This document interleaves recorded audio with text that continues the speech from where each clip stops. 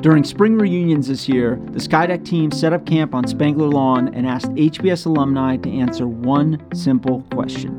What is the best business advice you've ever received? The answers ran the gamut. It was advice on how to manage employees, how to find the right job, how to manage work-life balance, and the sources of this career-changing advice were varied too.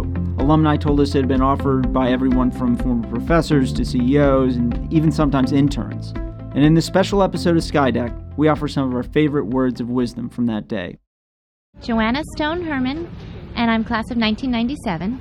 My professor, Carl Sloan, who was our lead professor, gave the advice that you will probably achieve greater monetary and overall career success than you initially thought possible. But you'll have to make some trade-offs and think carefully about what those trade-offs are, because some of them, like time with your family, you can't get back. My name is Rosie Finn, and I am class of 2007. So best piece of business advice, I would say, put your employees first and make sure that they're satisfied, because they're the ones who will eventually make your customers and inherently your revenues come. My name is Ricardo Concha, the class of 2007.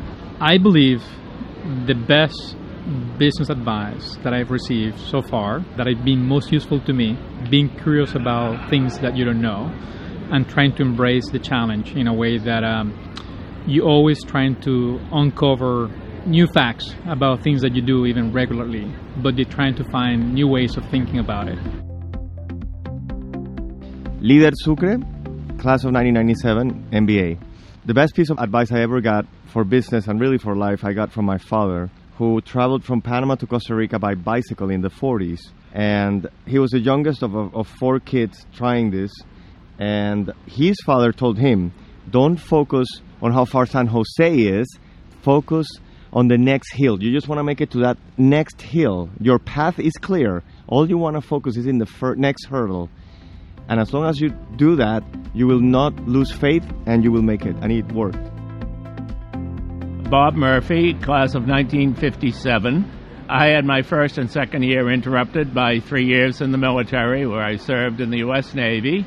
My basic advice in my career was try to network, get to know people, recognize, too, that it's a global world in terms of religion, in terms of business techniques, and try to develop trusting relationship with people and delegate as much as you can to your subordinates and show your trust in them, and hope that they also reciprocate that trust in you. My name is Jim Bao. I'm from the class of 2002. The best advice is really to simplify everything. One of my bosses founded probably one of the most successful investment company in the world, based in China, growing from 30 million in assets to 25 billion in 11 years, largely through organic performance. So I had the opportunity to work for him and often receiving his admonishment for spending too much time on too many things, getting tempted by too many things. Instead, have your own sense of direction. Where do you think the world is going? And then just pick 1 or 2 ideas and go really deep and get a very, very thorough understanding on that. And sometimes maybe the outcome is not no action, but that's fine. You learned it, and then you never know when the external environment changes, there will be something actionable. Sarah Wright, 1997. All leadership is very close in nature to friendship. That's all you're doing, is trying to connect with people, trying to get them to trust you, and the more authentic that bond is, the better leader you become. And it's that simple, right? You don't have to come up with any other fancy formula. And as soon as I internalized that, it totally changed the way I interacted with people, and it just became more real, and it got easy. In that one little moment, like that, all of a sudden I had a pattern of behavior to model. Danny Cho, HBS 2012. I think as new grads think about their next career step, they should really follow their career passion. And I think that can't be underestimated, because I think a lot of people up until that point in their lives at HBS think about how they've compared to others and they've succeeded in that construct. But at some point, post-HBS, it stops mattering, the comparative part, because everyone's living their own lives, and ultimately it rests on your own individual happiness. And I think that's really derived from pursuing your own passion. My name is Jeff Pearls. I'm the class of 1967. Keep your eye on the ball, basically. It really revolved around making sure you knew what you had to focus on to get the job done. And that was good advice going into my first real job after business school. My name is Chris Lloyd. I'm class of 2012. I think the best business advice I ever received was to always have a perspective. And I actually think that came from HBS and the case methodology, coming in, reading the cases, and just in case you get cold called, have something to say. And I think in business meetings or in a lot of different contexts in business, people just might ask me my perspective, and I always feel like I have a ready response or perspective on a tough or easy business problem. I'm Don Yachman, class of 67, Section B. I think the one I would give is to be honest with yourself and with others. If you're honest with yourself, that means looking in the mirror, deciding who you are and what you want to do, and because when Monday mornings are fun, life is good.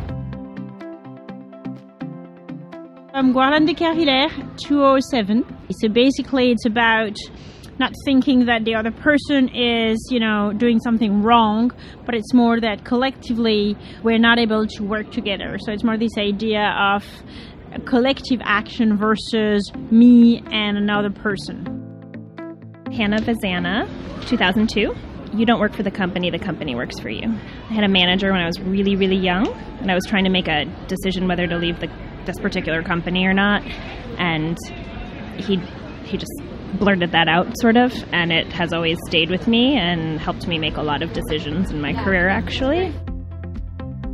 This is Vivi Hu, class of 2007. The best I learned in HBS is leadership is not entitled, but really earned.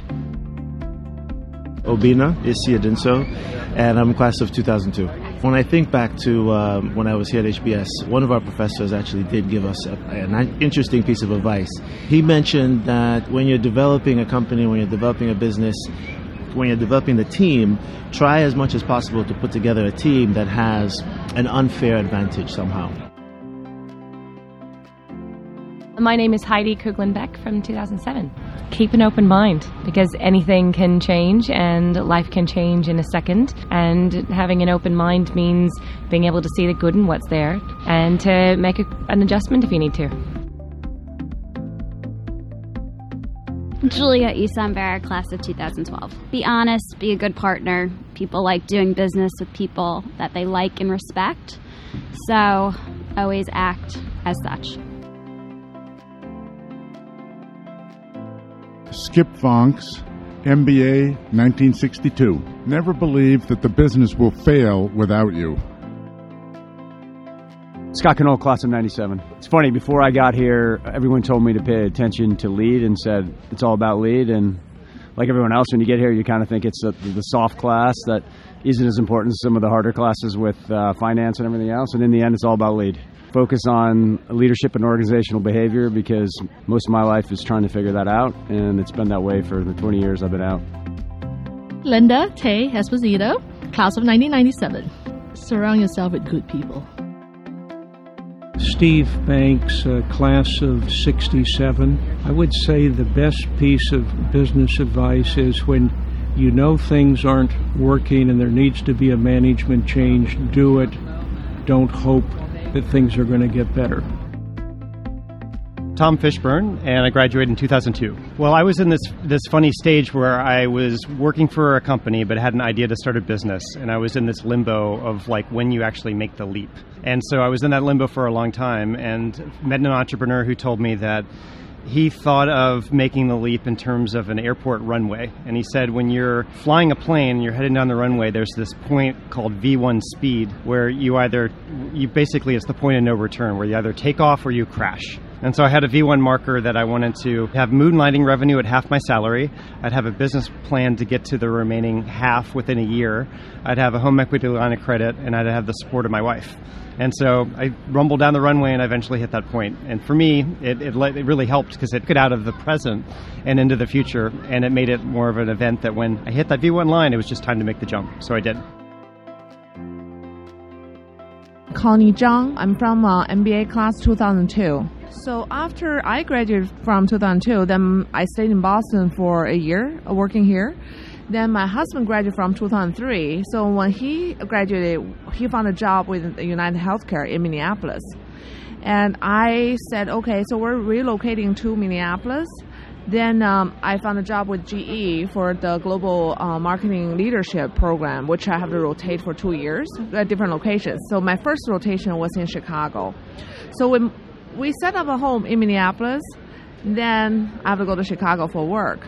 So during 3 days of house hunting for me to get an apartment in Chicago, we're driving around, then my husband suddenly said, maybe it's not right for you to be in Chicago. I'm in Minneapolis. But, as a HBS couple, you're always struggling, how to balance your life versus your career. So I was really struggling because I wanted to have a good job with GE. I think that's a great, wonderful career path. But meanwhile, family is important too, right? So I called on Clayton Christensen, our professor here, because he's a really close personal friend as well, not only just my professor. I said, Clay, we're facing this, this is a really good job, but this is how we're going to deal with life. And he said, Connie, think about it this way. When you and your husband are separated in different locations, you tend to make individual decisions. You'll be more and more independent from each other. But as a couple, when you grow more independent, if there any disagreement happen in life, you might walk, to a totally different way, different path. So he left it there. So that's really make us think, what do we want in our lives? After prayer and stuff, I quit the GE job and come back to Minneapolis and then look for a job there. But I was really blessed, 5 offers on the table within a month. I think that decision was very critical in our 15 years of after graduation life that, job you can find anywhere, but the family is only one. Skydeck is produced by the External Relations Department at Harvard Business School and edited by Craig McDonald. It is available at iTunes or wherever you get your favorite podcasts. For more information or to find archived episodes, visit alumni.hbs.edu/Skydeck.